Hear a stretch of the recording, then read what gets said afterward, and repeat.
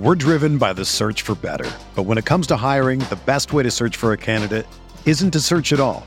Don't search, match with Indeed. Indeed is your matching and hiring platform with over 350 million global monthly visitors, according to Indeed data, and a matching engine that helps you find quality candidates fast.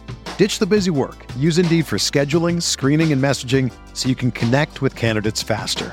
Leveraging over 140 million qualifications and preferences every day, Indeed's matching engine is constantly learning from your preferences, so the more you use Indeed, the better it gets. Join more than 3.5 million businesses worldwide that use Indeed to hire great talent fast. And listeners of this show will get a $75 sponsored job credit to get your jobs more visibility at Indeed.com/Blue Wire. Just go to Indeed.com/Blue Wire right now and support our show by saying that you heard about Indeed on this podcast. That's Indeed.com/Blue Wire. Terms and conditions apply. Need to hire? You need Indeed.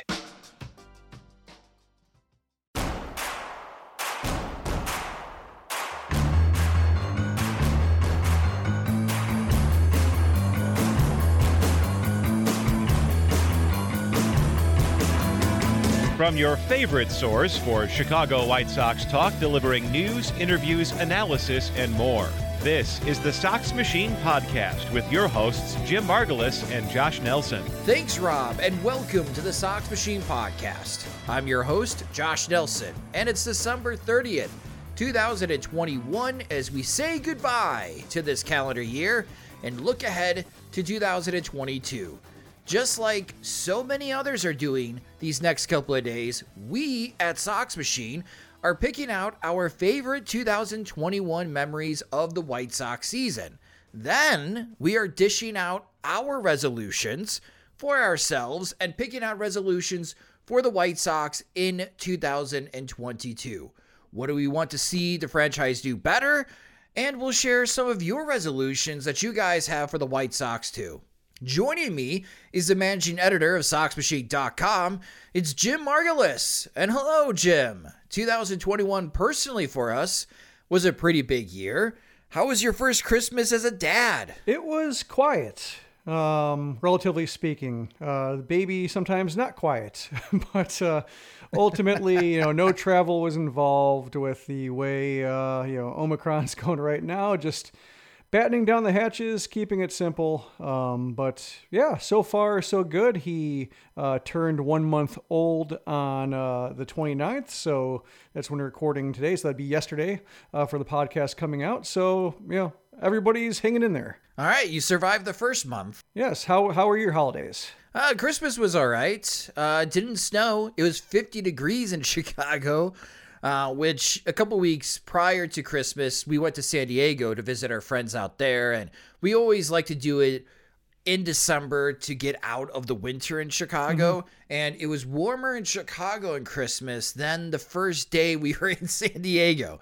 So you gotta love climate change. And it finally just snowed in Chicago this week, which broke like a 286 snowless day streak in Chicago, which growing up and living in the Midwest almost all my life, I've never gone through such a streak before. So we got these wonderful Sox Machine knit caps that you could get in our store at SoxMachine.com. We just have a few left.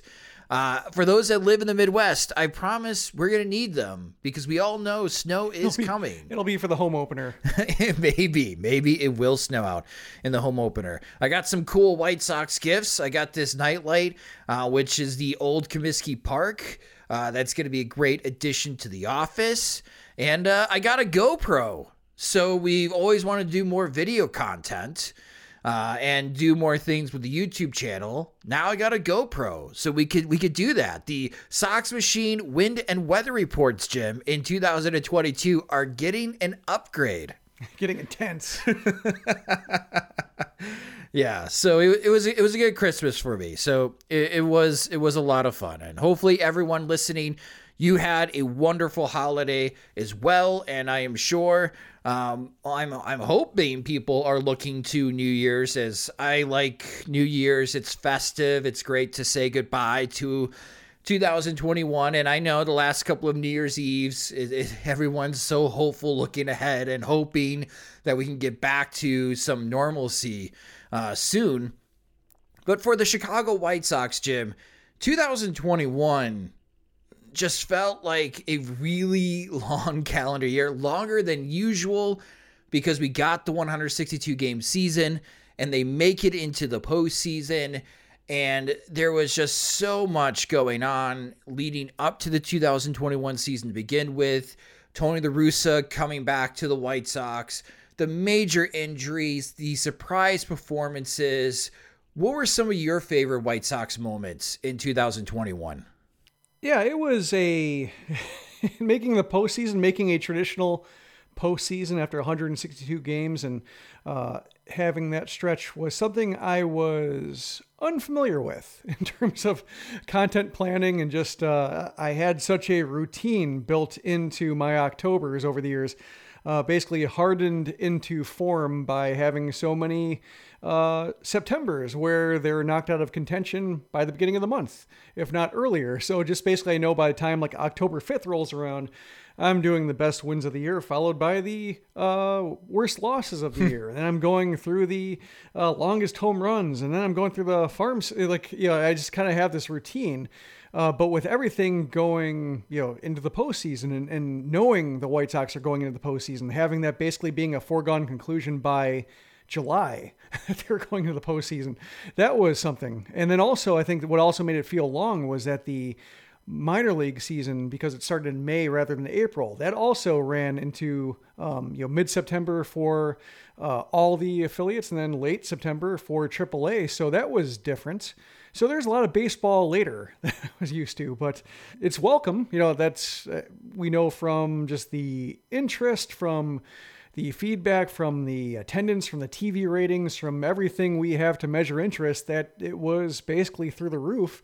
Oddly enough, the convincing manner in which the White Sox won the pennant might have diminished some interest, just because everybody could kind of check out in mid-August through mid-September and know that losses or in series weren't that consequential, and Cleveland and Minnesota and Kansas City and Detroit never really put up a threat to make anything feel in jeopardy. So it was a long year, strange year, and it felt strangely inconsequential. But yeah, there were a lot of great moments. I'm not sure if you want me to list them or if you want to kind of go back and forth between the two, because I feel like I'm going to steal yours if I start listing them.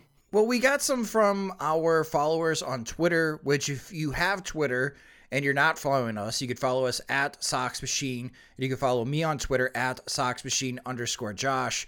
We got one from White Sox UK, so one of our friends over the pond.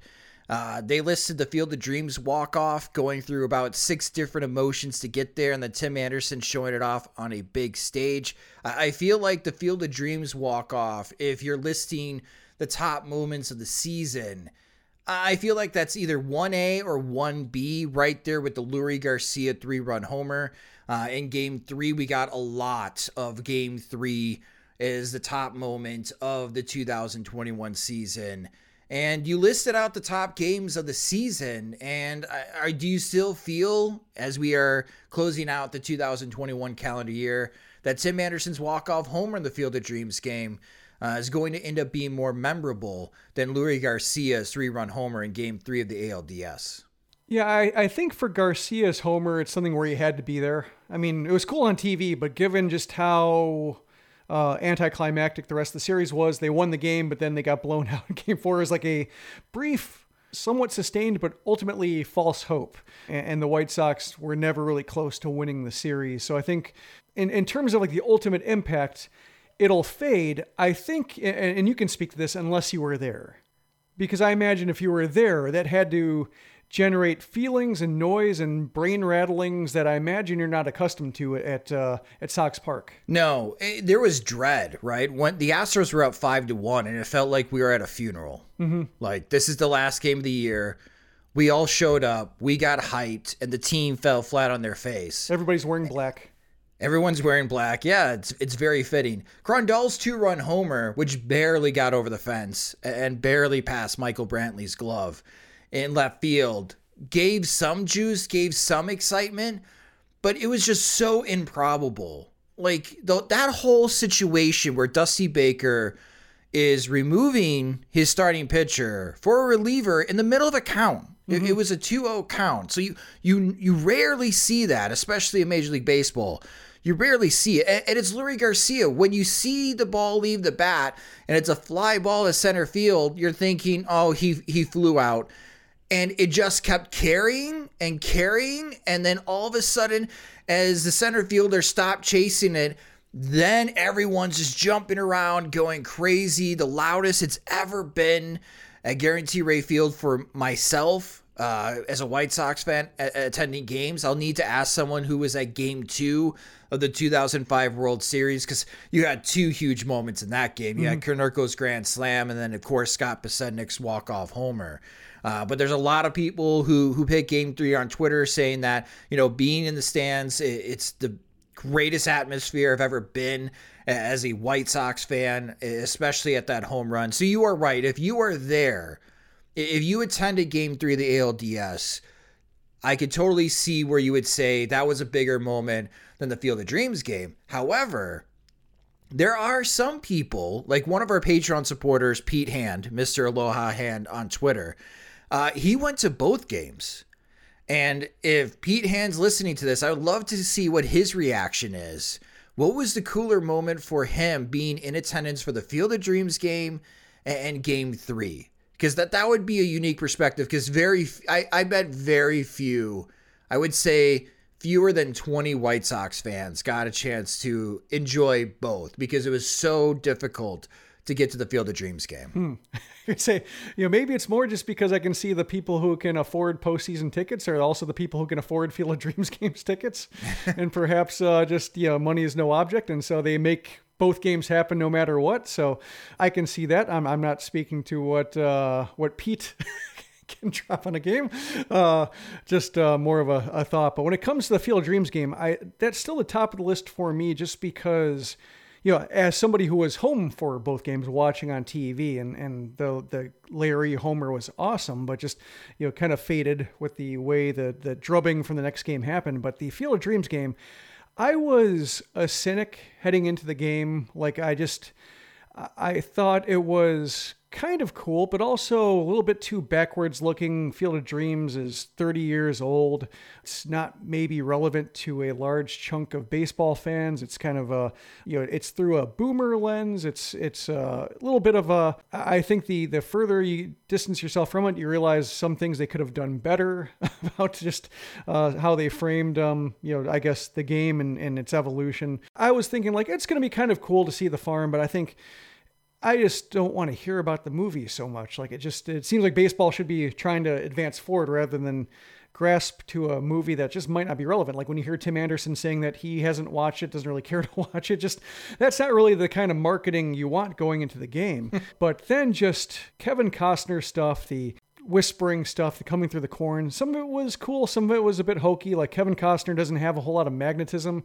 So I thought there was a little bit too much of him early on, and I was afraid that it was just going to be, he's going to be dragging down the whole thing. Like, he wasn't a great MC, he wasn't that great in a broadcast booth, and so I'm thinking, like, oh, this is just, he's going to ultimately drag it down. But he kind of faded, and as the game proceeded, and the game was, a slobber knocker, back and forth affair, and the sun went down and went from late afternoon to evening to dusk to night. And Kevin Costner disappeared from the broadcast, and you had just these really striking visuals of the sun disappearing behind the stadium, and you had just this blackness you don't see behind the players, behind the outfield, just the way the lights were taking over and making the 1919 uniforms pop. That was just something I didn't expect to just be taken by the visuals. And then you had Tim Anderson's incredibly cinematic homer, the guy who couldn't care less about Field of Dreams, defining the game in his fashion and finding his way to put his stamp on it and kind of erase the 30-year-old part of it and saying, like, oh, this is very much a contemporary game set in a 19th century backdrop. And that's pretty cool. Like, that was a way that kind of spun it forward and made it feel like not a backwards affair. Well, what I'm concerned about, and this is not a White Sox problem anymore, is just what they do for an encore. Like, it's going to be the Reds and Cubs next year. How are they going to top White Sox, Yankees, Aaron Judge, Giancarlo Stanton, Tim Anderson, trading haymakers late in the game? I don't know how. It feels like they should go on top. Like, George Costanza, just leave, kind of demolish all plans for another Field of Dreams game, set a different game elsewhere, not have that standard to try to meet, because I think it's going to be impossible. Yeah, the two teams, unfortunately, that they selected in the Cubs and the Reds, at that point of the season, which they're still having this in August, correct? August 2022? I believe so, yeah. So it's after the trade deadline. We don't know what the shape of those rosters are going to be.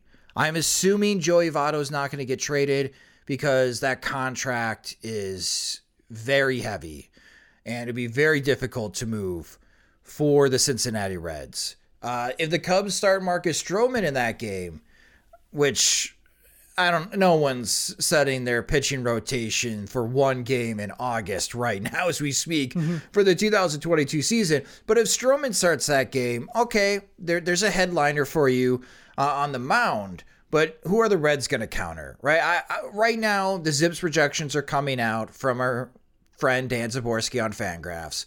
The Reds projections came out, and that team's going to be terrible.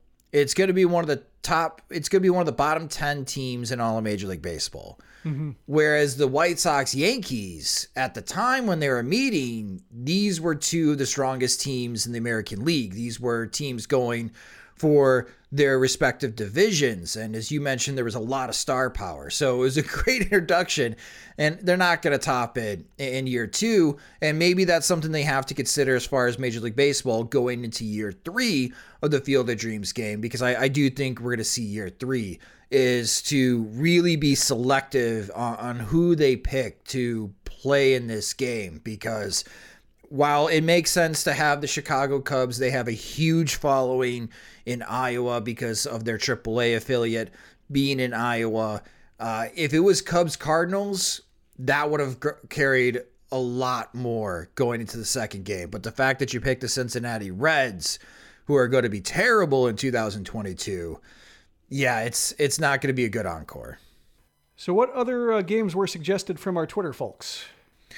We did get a lot of Carlos Rodon no-hitters, and I think that's a great selection. For me, this was another game that I was in attendance for, and this was a little bit more rare because only 6,000 fans were allowed to attend. This was still when we had the pods at Gary T. Rate Field. The upper level, the 500 level, was completely closed off, and retelling this story, my personal story, our friends from the 108, Beef Loaf and Chirizi, they had an extra ticket. They asked me if I wanted to go, and this was my first game since 2019 after no fans were in attendance throughout the 2020 season.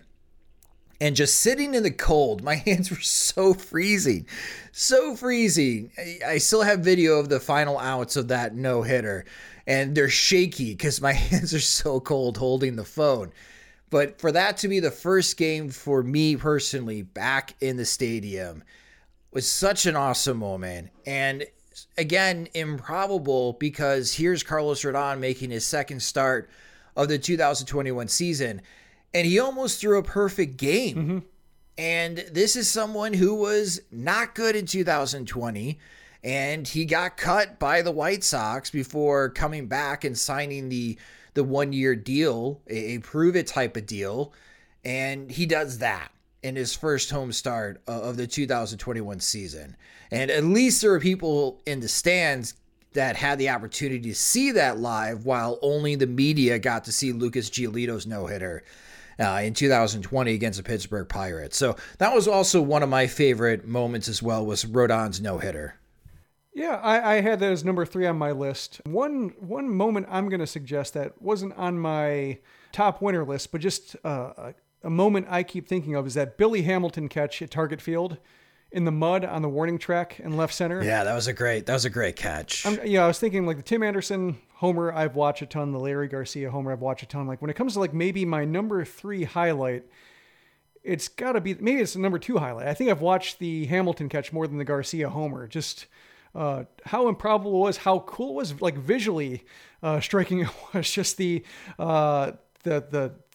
mud bath he took on the warning track, just the weather making it happen. Just one of those examples of how the White Sox got exactly what they needed from all these role players over the course of the season. Like, Hamilton also had that Little League home run. He had some weird moments that were just specifically tailored to his skill set, not asking him to do anything he shouldn't be doing, but just making the most of what he could do. I think we saw that a lot from different White Sox over the course of the year, and I think Hamilton's catch is probably, to me, like the singular example of that on the field. We did get 2 tweets listing Brian Goodwin's walk-off homer that's another against Cleveland, sending his bat to the moon. Flip. Along those lines. And continuing along those lines, Yermin Mania in April. Now, I know he became quite melodramatic towards the end of the 2021 season, threatening to retire via Instagram. But that April of Yermin Mercedes, Jim, is always going to be memorable for me, especially for any newcomer for the White Sox, one that they develop or one that they acquire. When they have a hot first month with the White Sox, I think we're always going to reference back to Yermin Mercedes, April of 2021, because he didn't stop hitting. I mean, he hit well over 400, hit some huge home runs, especially at Guaranteed Rate Field, threatening to reach the concourse on some home runs. And he was this larger-than-life character in April, so much that Major League Baseball got ahead of itself and put Yermin Mercedes in some all-star promotional marketing materials after the first month of the year. But I'm never gonna forget April 2021 for Yermin Mercedes. And yeah, he crashed back to earth by June. But that was a really fun month to cover a fun player. Mm-hmm. Yeah, and I think to bookend that on the season was Gavin Sheets. Yes. He was basically the Yermin of the end of the season. Same positions. I guess Sheets can stand in the outfield, but you really don't want him there. He can play first base, but you don't want him there over Jose Abreu. So DH is basically where you want him. So they're kind of similar in that regard. And just the Yermin started the year strong. Sheets finished the season strong. And the nice thing about him was that he had that initial cool down after his first stint. He seemed to be getting figured out, getting to 2 strike counts, not being able to really make strong contact and just trying to stay alive. And then he went to Charlotte and figured it out. Came back with just an ability to be more aggressive, to be able to turn around fastballs but defend a low pitch. He wasn't like killing curveballs, but he was at least defending it. He was laying off them. He was beating the shift to the left side. He was basically just making them, whether he's fending them off, he's just making them think that, okay, he's just not a sucker for the curveball anymore. We might have to mix it up. And then when they try to mix it up, he pounced. And I think that was a nice change because Mercedes, he was great in April. Then in the Frank Sinatra song got shot down in May, retired in June or July. I forget which month it was, but Sheets, having that initial cool down moment where you think like, okay, that was it for him this year. We'll see what he has to do over the winter. And him to come back before the end of the season and then show up in the postseason as well. I think that was the kind of performance I think the White Sox needed. All these performances were nice that they got from, Yermin, Goodwin, Jake Lamb, Hamilton, a little bit of Adam Engel here and there, and Jake Berger, which is also a great story during the season. But to have Sheets finish the year strong and give a sense of sustainability going into 2022, I think was the really important part. So what's another on your list of favorite moments in 2021? Well, if we're going to see the pitchers hitting disappearing, if we're going to see universal DH, then Dylan Cease's 3-hit game, I think, is a pitcher hitting enthusiast or like I don't care if, ultimately I think it's fine if the DH comes. So I don't want pitchers to hit, but as long as pitchers hit, I enjoyed the curiosity factor. And so that really scratched that itch for me. Like if that's the last we see of pitchers hitting on a regular basis, then I'm happy that we got to see Dylan Cease do the Butcher Man double. That was great. Lance Lynn also had a big moment hitting in Milwaukee to salvage that series a little bit for the White Sox, not to be swept against the Brewers in Milwaukee on ESPN Sunday Night Baseball. That was a nice moment too for Lance Lynn to pick up that RBI. And I'm expecting universal DH starting next season. Do you think it's going to happen that quickly? Seems like it could. Maybe they want one more year in case they just feel like National League teams are at a disadvantage because they hadn't planned for it. It would make some sense to have some fairness to give NL teams a heads up that this is coming so they can plan their rosters and prospect pools accordingly so they don't trade anybody that they might have a roster spot for after all. One other moment, I think the last moment I'll mention that stands out is Jose Abreu's mad dash against the Royals. Oh, yeah. In May. I've always been fascinated by Abreu's ability to run the bases and just how he can surprise occasionally with his swashbuckling style occasionally. Like somebody who is that big and that bulky shouldn't be allowed to do some of the things he does in the base paths. And I think that chance he took, breaking for home and winning the game on it when he looked like he was dead about 10 feet from the plate, that's something where I really enjoyed that. That was another case where something I've been long fascinated by, whether it's pitchers hitting, whether it's Jose Abreu thinking he's faster than he actually is and somehow it paying off. That was great. Yeah, so I have two enjoying from my rooftop, which having Guarantee Rate Field as a backdrop. When I'm up there watching the game on a tablet and enjoying the wonderful summer weather in Chicago, I see the fireworks go off before I see the home run hit. And there's two moments where I really enjoyed. One is the Seby Zavala three homer game. Because I would hear on the tablet Seby Zavala now batting, and I would see fireworks. And I'd be like, oh, no way, he hit a home run. And then, again, Seby Zavala at the plate, and then I see fireworks, and I'm like, he hit 2 home runs? This is crazy. And then I went and grabbed a beer, and when I came back to my seat on the rooftop, I see fireworks, and it was like a 1-1 count to Zavala. And I'm in disbelief. Like, there's no way. Seby Zavala hit 3 home runs in a game. And then I would see the 15-second delay. And then, he hit 3 homers in 1 game. That was definitely the dumbest thing, I think, all year. In a good way. Just how, why, no. Huh? Yep. Just... and then they ended up losing the game. I think what made it dumb is they lost the game too. Like They couldn't win a Seby Zavala 3-homer game. That's I think what it was the extra kicker that made it from awesome to just that's stupid. Yep. Which is but I say that in a very endearing way. Yeah, we've had a couple of those. I mean, we're concluding our 8th season podcasting together. The next week we'll be starting season 9. My gosh, season 9 podcasting together. The White Sox have lost a 7 home run game. All solo home runs. I remember that one. But the second rooftop moment is having Cubs fans come over and just chilling and watching them get super excited because the Cubs jump out to that huge lead. And this is the Yasmani Grandal returns from the injured list game, where he hits 2 homers and drives in 8 RBIs, and the White Sox come from behind and win that game. That was thrilling as well, and another great moment to hear Grandal at the plate, and then my friend who's a Cubs fan's like, oh man, we cannot let Grandal hurt us, and then you see the fireworks go off. And they're just like drowning themselves in beer at that moment. Because he's like, I do remember, I don't want to hear it. Mute the tablet. I don't want to hear it. I can see the firework. I know what he's doing. And that was fun. That's an enjoyable spoiler. I think I get annoyed when I see tweets about something happening before I can see it.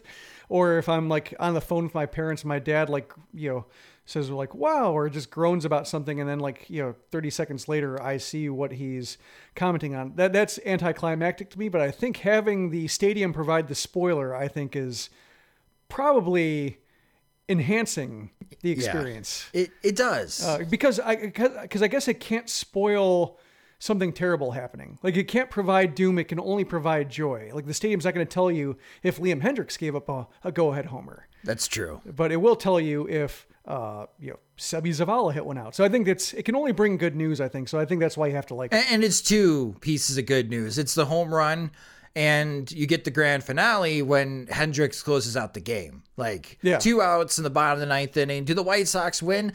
Well, look at all these fireworks. I'm assuming they won the game. Yeah, so those were two rooftop moments for me. I'll always remember the midseason trade deadline, especially the last 24 hours. Quite busy for us covering all that news. I know the end results were not what the White Sox were desired, but in that 24-hour period, acquiring Cesar Hernandez and Ryan Tepera and going all in Craig Kimbrel, I won't forget that. That was a crazy 24 hours for us at Sox Machine. And yeah, it's just when you look back at the 2021 calendar year, there's so many positives, which is such a nice change of pace from, 2020, there was plenty of great moments for the White Sox, but it was only 63-game season with a 3-game postseason and 60 regular season games and a bunch of COVID, and none of us could actually be in the stadium for those games. And then 2019, which at times we're pulling our hair out wondering why is Luis Robert not being called up to the White Sox when Eloy Jimenez is hitting 31 homers in his rookie season. And you know that the team's on the brink to transition from rebuilding to being a challenger or a contender going to 2020. This is what we are hoping for from the rebuild as far as 2021. And now it has all of us wanting more as we go into 2022. That's a good way to put it. And that is a good segue for us to talk about our 2022 resolutions. And Jim and I have some resolutions for the White Sox coming into the next calendar year. And many of you also had resolutions that we'll share after a quick word from our sponsors. We're driven by the search for better. But when it comes to hiring, the best way to search for a candidate isn't to search at all. Don't search, match with Indeed. Indeed is your matching and hiring platform with over 350 million global monthly visitors, according to Indeed data, and a matching engine that helps you find quality candidates fast. Ditch the busy work. Use Indeed for scheduling, screening, and messaging so you can connect with candidates faster. Leveraging over 140 million qualifications and preferences every day, Indeed's matching engine is constantly learning from your preferences, so the more you use Indeed, the better it gets. Join more than 3.5 million businesses worldwide that use Indeed to hire great talent fast. And listeners of this show will get a $75 sponsored job credit to get your jobs more visibility at Indeed.com/Blue Wire. Just go to Indeed.com/Blue Wire right now and support our show by saying that you heard about Indeed on this podcast. That's Indeed.com/Blue Wire. Terms and conditions apply. Need to hire? You need Indeed.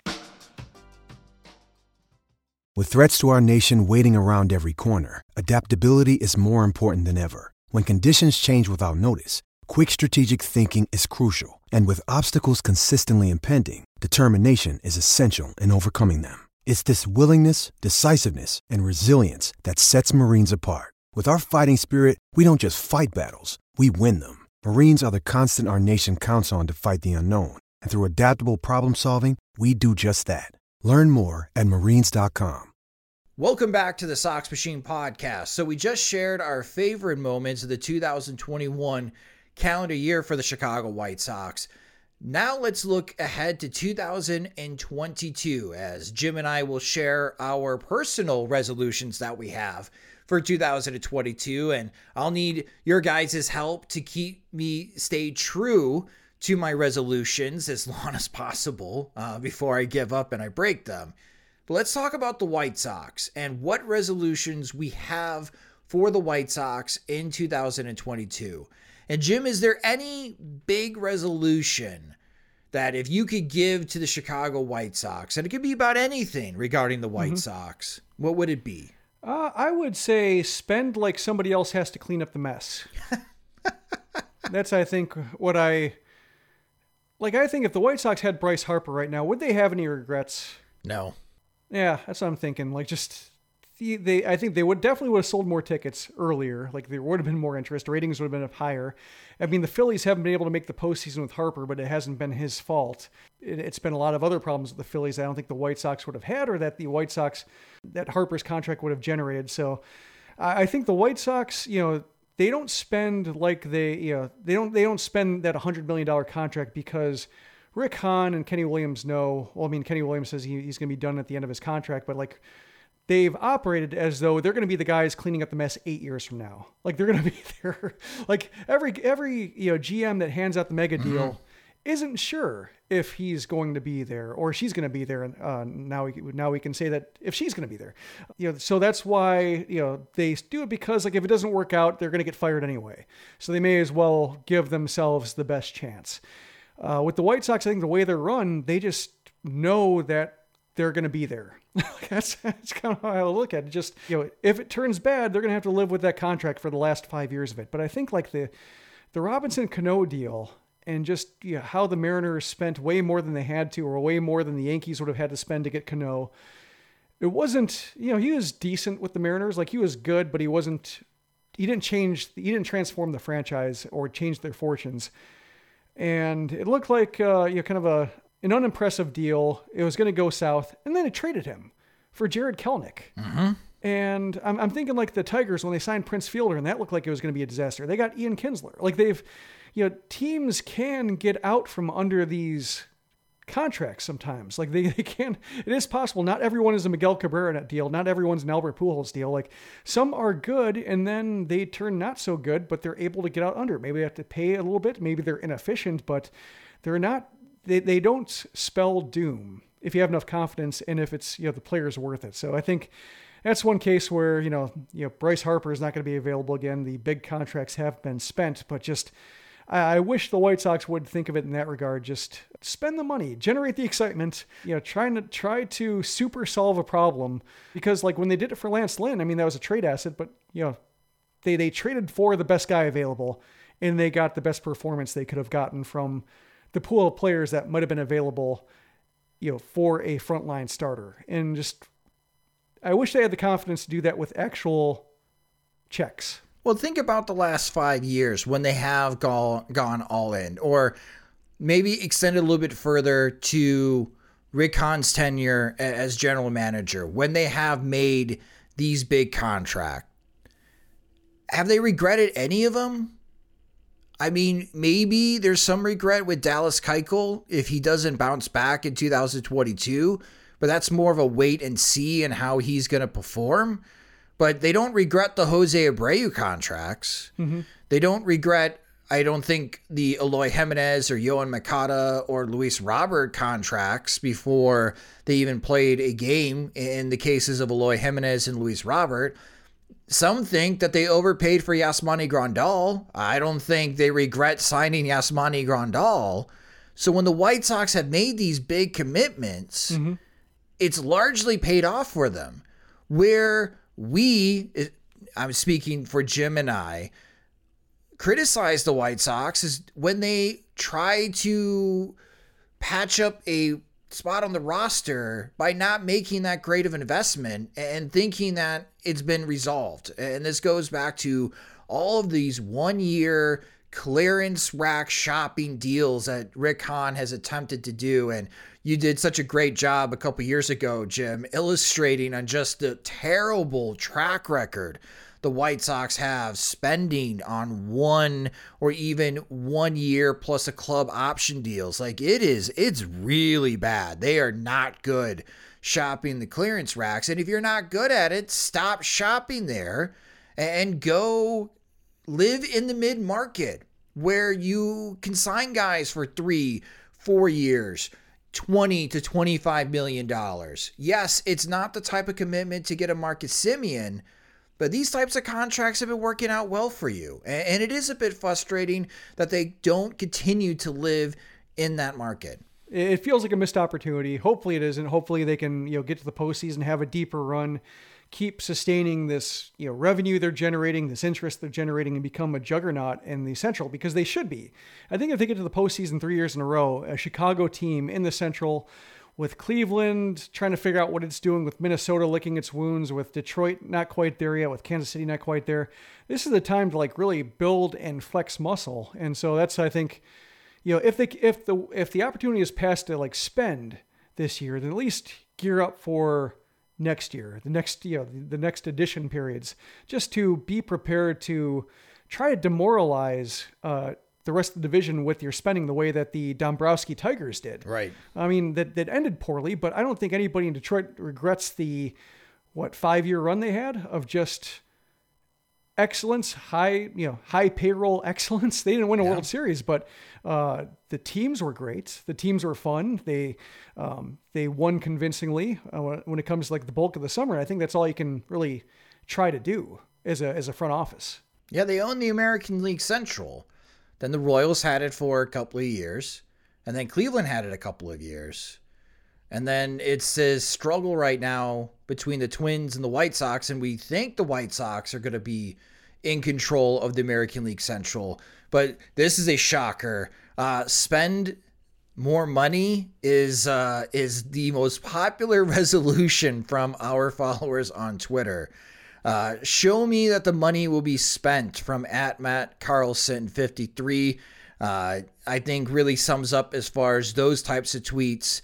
The other resolutions that we got from our fans, an American League Championship Series appearance and less ground balls. Yes, we had quite a few more ball in air in 2022, which makes my heart happy that is catching on, because I am a big advocate for the White Sox to hit more fly balls in 2022. @Dump on the Ump tweeted to us, make Lucas Giolito a member of the White Sox for life.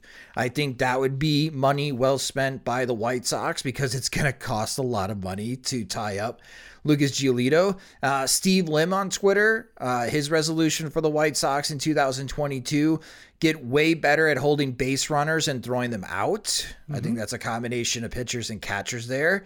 From New Year, say me, stop overvaluing bullpen pieces when there are larger holes to fill. I think that's a pretty good one. We got quite a few win a playoff series. One for off the field, fix the amount of time it takes to get into and out of the parking lots, especially Lot F off Pershing. And that comes from Chris McGowan.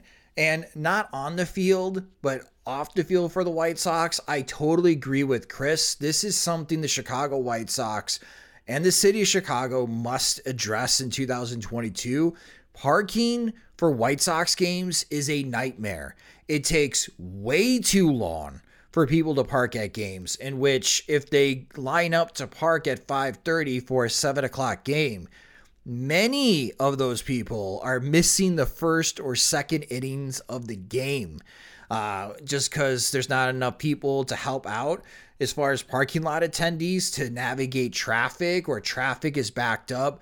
It's really bad. So that's as far as like fan policies and try to make the fan experience better in 2022. I'm expecting some significant changes from the Chicago White Sox on the parking front, because I know they know this is a sore spot and it's a terrible experience as a fan.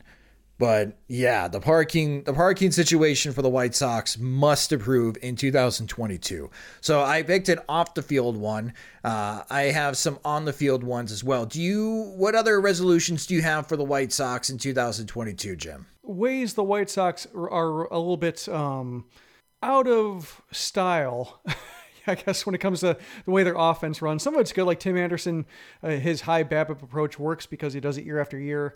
Yohan Moncada can do the same thing. But yeah, the ground balls, the way they just can be too right-handed, and the way those right-handed ground balls turn into double plays, that seems like it's a little bit of a dead end they need to back out of.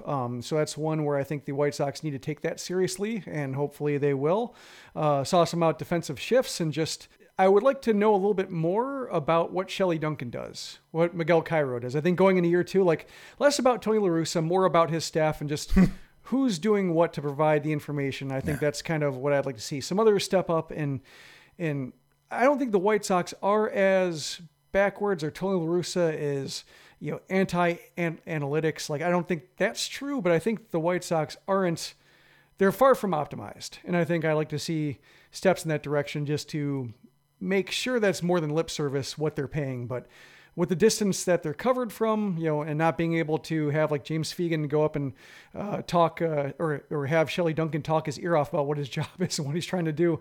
The distance makes it hard to know exactly what these guys are doing. I think that would give us some confidence if we knew exactly what improvements were trying to be made, whether at the Frank Menachino level, at the Shelley Duncan level, at the Ethan Katz level, just to try to get this team out of some of the dead ends it finds itself in when it comes to just making their path to success a lot harder than maybe it should be. So my 3 on the field resolutions for the White Sox in 2022.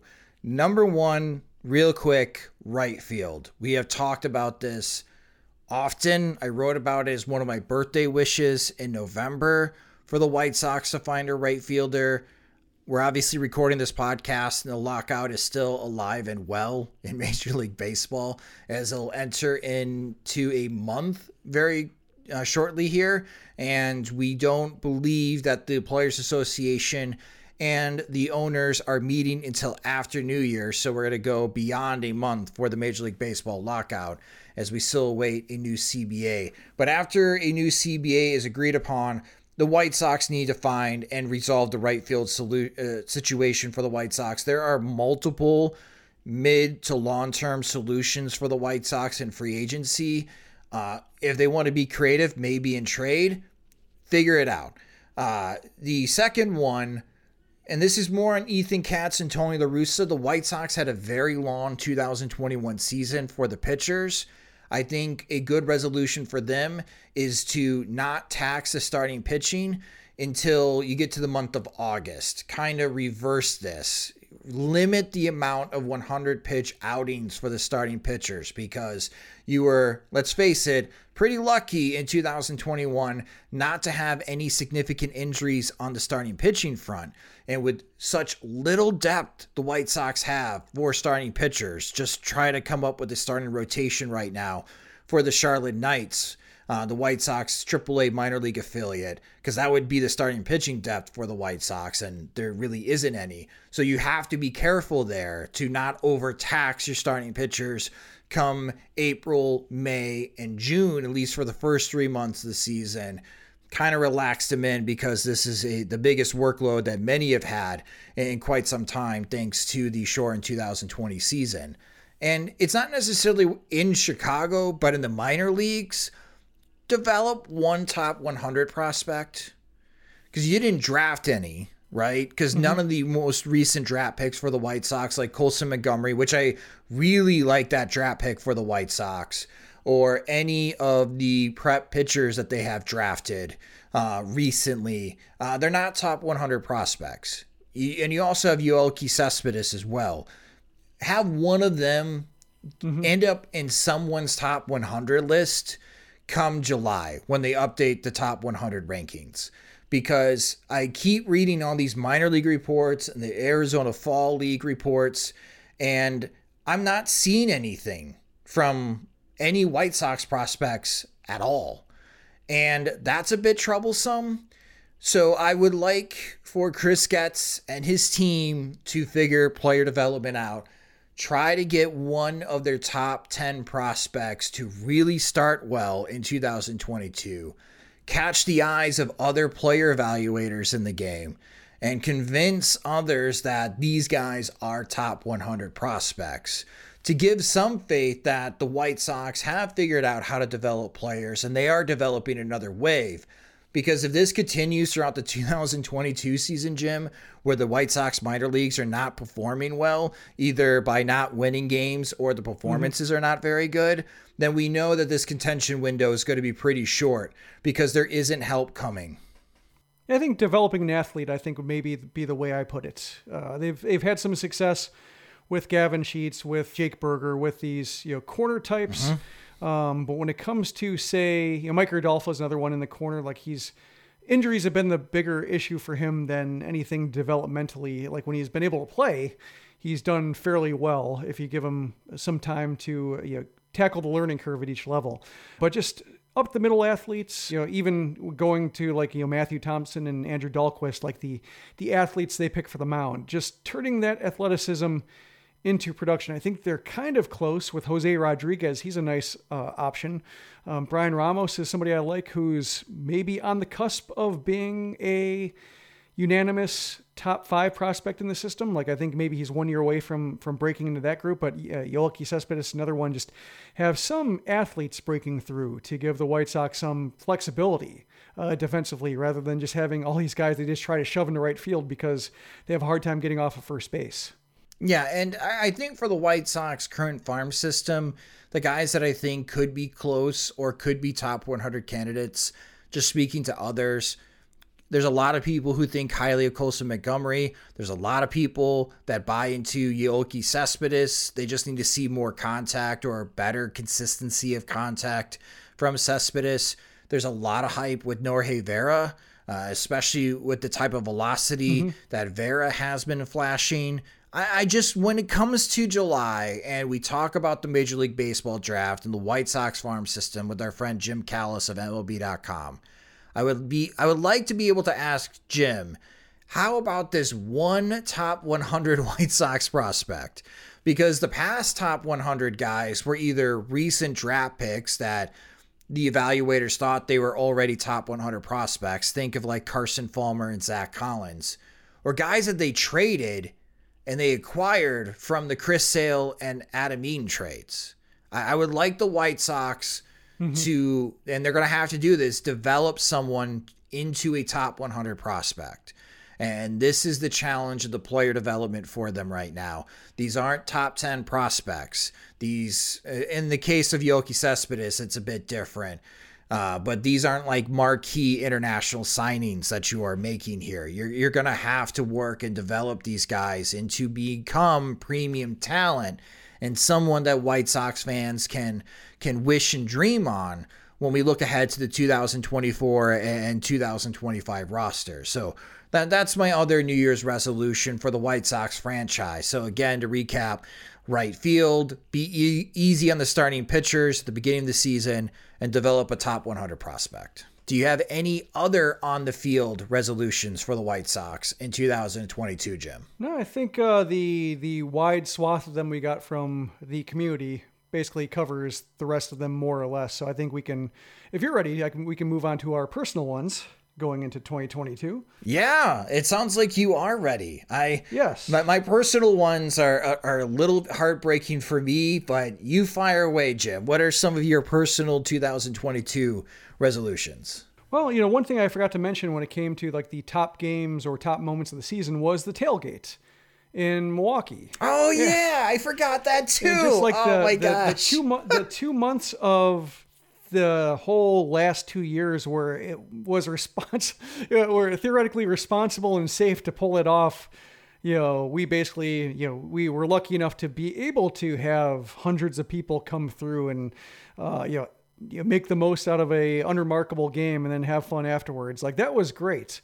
And so, COVID willing, Omicron, whatever Greek letter comes next, willing, it would be great to, be involved, be out there getting together in that kind of situation again. So here's hoping that if it's possible that, we'll be able to get out there and meet en masse again. Yes. Well, I am planning on that. For our listeners, mid-July in Minneapolis, the last series before the All-Star break. The Twins don't allow tailgating because it's a downtown stadium, but we're going to take over a bar. And I already have White Sox fans who live in Minneapolis. Thank you guys so much, who are already scouting and working hard right now on locations for us by Target Field that we can meet up before and after the game. So that's one. And the last series of the 2022 regular season is going to be in San Diego. And we are going to try to do the same thing again in San Diego. So those are the two big ones coming 2022 is Minneapolis and San Diego. And it'd be awesome to see all of you guys that help support us at Sox Machine and fellow White Sox fans, especially Minneapolis.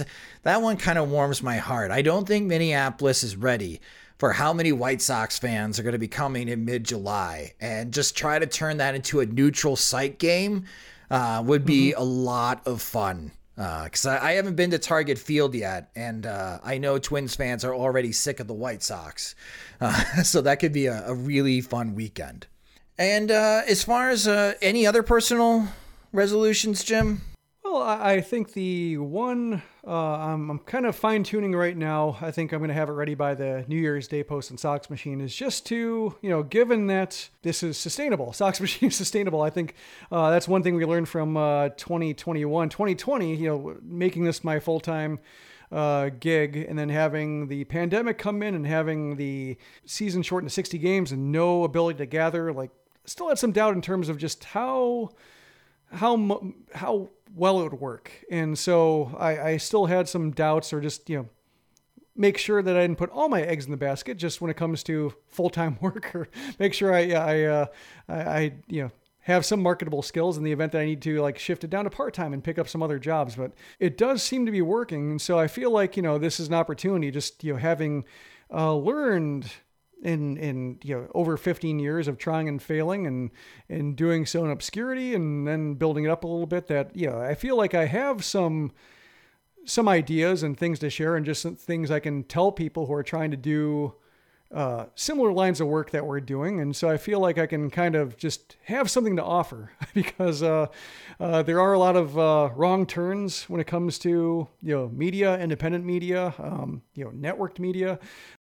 And a lot of technology is cyclical. Like newsletters are all of a sudden huge in a way that they were 10 years ago. And just because people realize, direct connection with your audience is important. It feels like, if you've been in the game for as long as I have, I feel like I have some things to say for people who might be interested in trying to figure out where they might fit in. So I feel like I can offer something in that regard that maybe I haven't offered up before. Well, that sounds wonderful, because there's a lot of new blogs out there. There's a lot of folks that they want to talk about the White Sox too. And, they're launching their own podcast with their friends to talk about the White Sox, because it's a fun hobby for them. I think that's wonderful, Jim, to provide that type of mentorship, because this will be your 16th season writing about the White Sox. Yep. Yeah, and it'll be our 9th season podcasting about the White Sox. Yep. Yeah, we've been through the ringer a few times.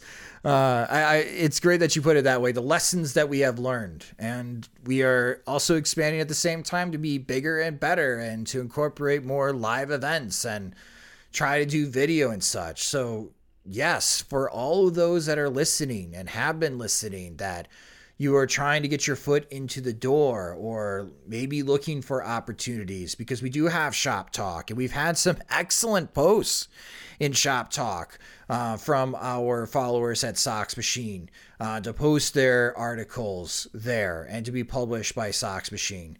If you have ideas, or if you just have questions and you need someone to bounce them off on, Jim is a great resource to do that.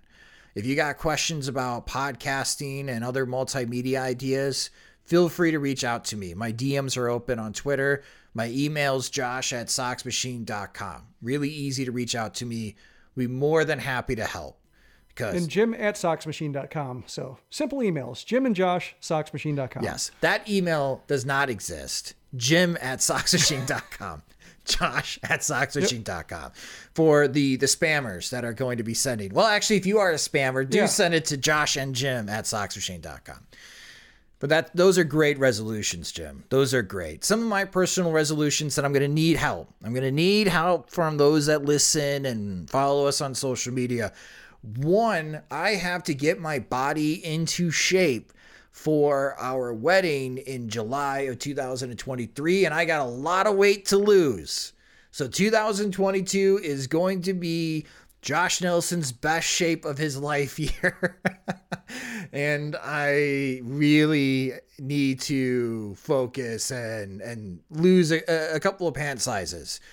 So that's one resolution. I think that's a lot of people's resolution, but I have no choice. I need to start getting to the best shape of my life attitude for our wedding. To help me with this, and this is the painful one, for a full calendar year, I am going to give up Dr. Pepper. And by saying I'm going to give up Dr. Pepper, that means I'm giving up all soda for the natives, pop. I'm going to give up on that. And I think that will help me tremendously trying to get into the best shape of my life. But yeah, that's the big one. It makes a difference. That's I cut out regular soda of my routine, and then diet soda has kind of fallen out as well to where I don't drink that much. But you'll be surprised how much that does in and of itself. Yeah, I know, but it's breaking my heart, and it's just this routine, just this habit of I have 2 to 3 Dr. Peppers a day, like cans, so about 24 to 36 fluid ounces a day. I wake up and people have coffee or they have tea. I have a Dr. Pepper, and I need to cut that out in 2022. So if you see me in the concessions line and I am eyeing that Coca-Cola cooler at a White Sox game, just be like, Josh, no. You said no soda and no pop in 2022. Don't do it. Don't do it. Or let him buy it and knock it out of his hand.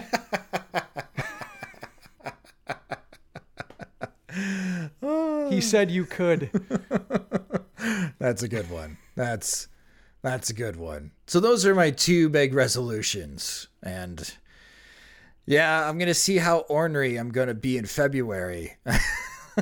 There better be a new CBA or I'm going to be super irritable because I haven't had any Dr. Pepper. So what did you do then? When you gave up soda, what was your caffeine fix, or did you scale back on caffeine?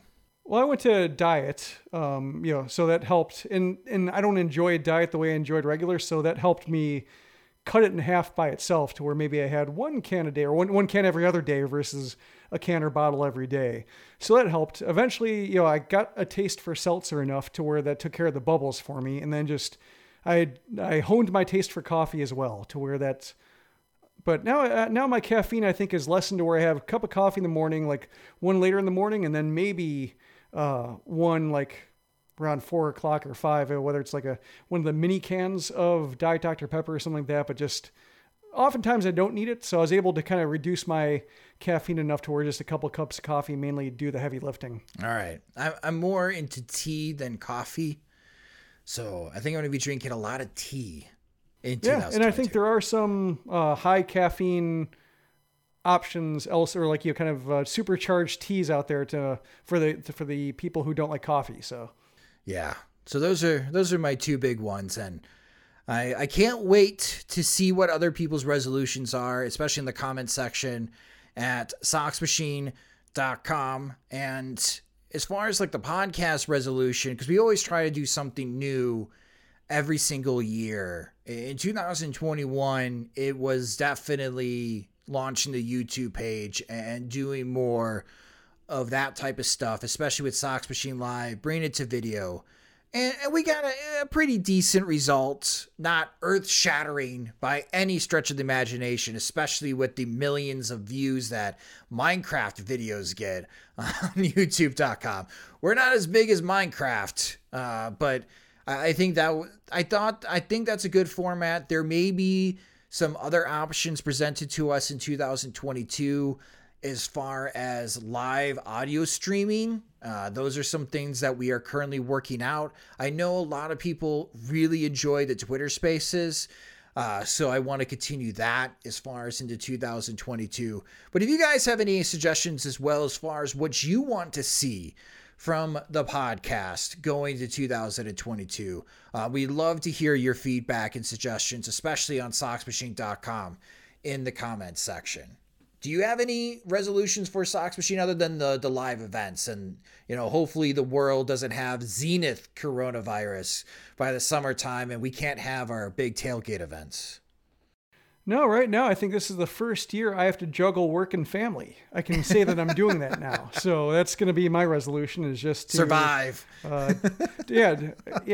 Do Sox Machine well while also being a halfway decent dad. So I think that's kind of where I'm at right now. Survive and advance every single day. Yes.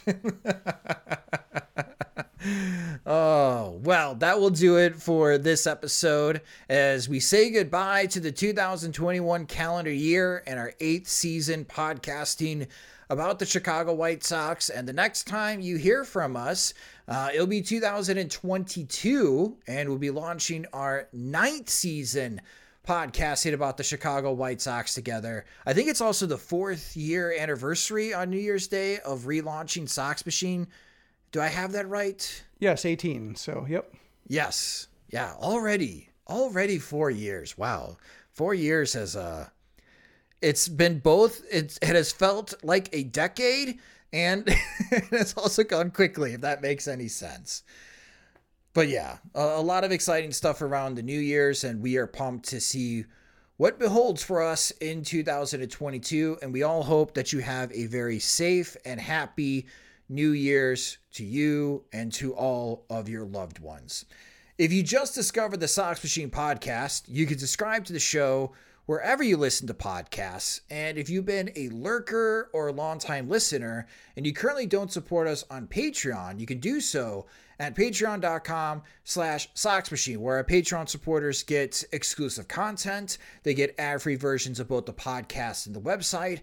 And when we have new Sox Machine swag, like our knit caps, they are the first ones to purchase those new items of Sox Machine swag. And speaking of the knit caps, Jim, do we have an update as far as inventory? I think we're in the single digits now. Yes, we have 5 left. 5? And maybe it'd be less than that when this recording comes out, because I've been sending out a package or 2 a day, so it's been a pretty steady clip. So down to the last 5. All right. So if you want a Sox Machine stocking cap and you're listening right now, I would go to soxmachine.com, click on shop, and then click on the stocking cap. It is $20, and that includes shipping. It's a great price. I love wearing mine. I'm currently wearing mine right now. It's a great stocking cap. So that's another way you can support us, by purchasing items in our store at soxmachine.com. But for our Patreon supporters, we have monthly plans that start at $2 a month. Or with New Year's now here, you can save 9% on an annual plan that takes care of all of 2022. So great opportunity to sign up for an annual plan, or for our current Patreon supporters, upgrade from monthly to annual to take care of all of 2022. And again, the Patreon supporters, we love you guys. With your support, Jim's able to do this full time, and this has become a part-time job for me. Your guys' support really helps make Sox Machine stable. So again, thank you so much for your continued support in 2021 and beyond. The Sox Machine podcast is a production of SoxMachine.com, your home for all things Chicago White Sox baseball, and part of the Blue Wire Podcast Network. Alongside Jim Margulis, I'm Josh Nelson. Thanks for listening, and Happy New Year.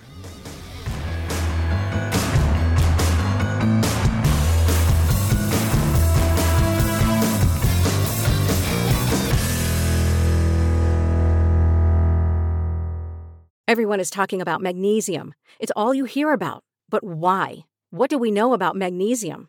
Well, magnesium is the #1 mineral that 75% of Americans are deficient in.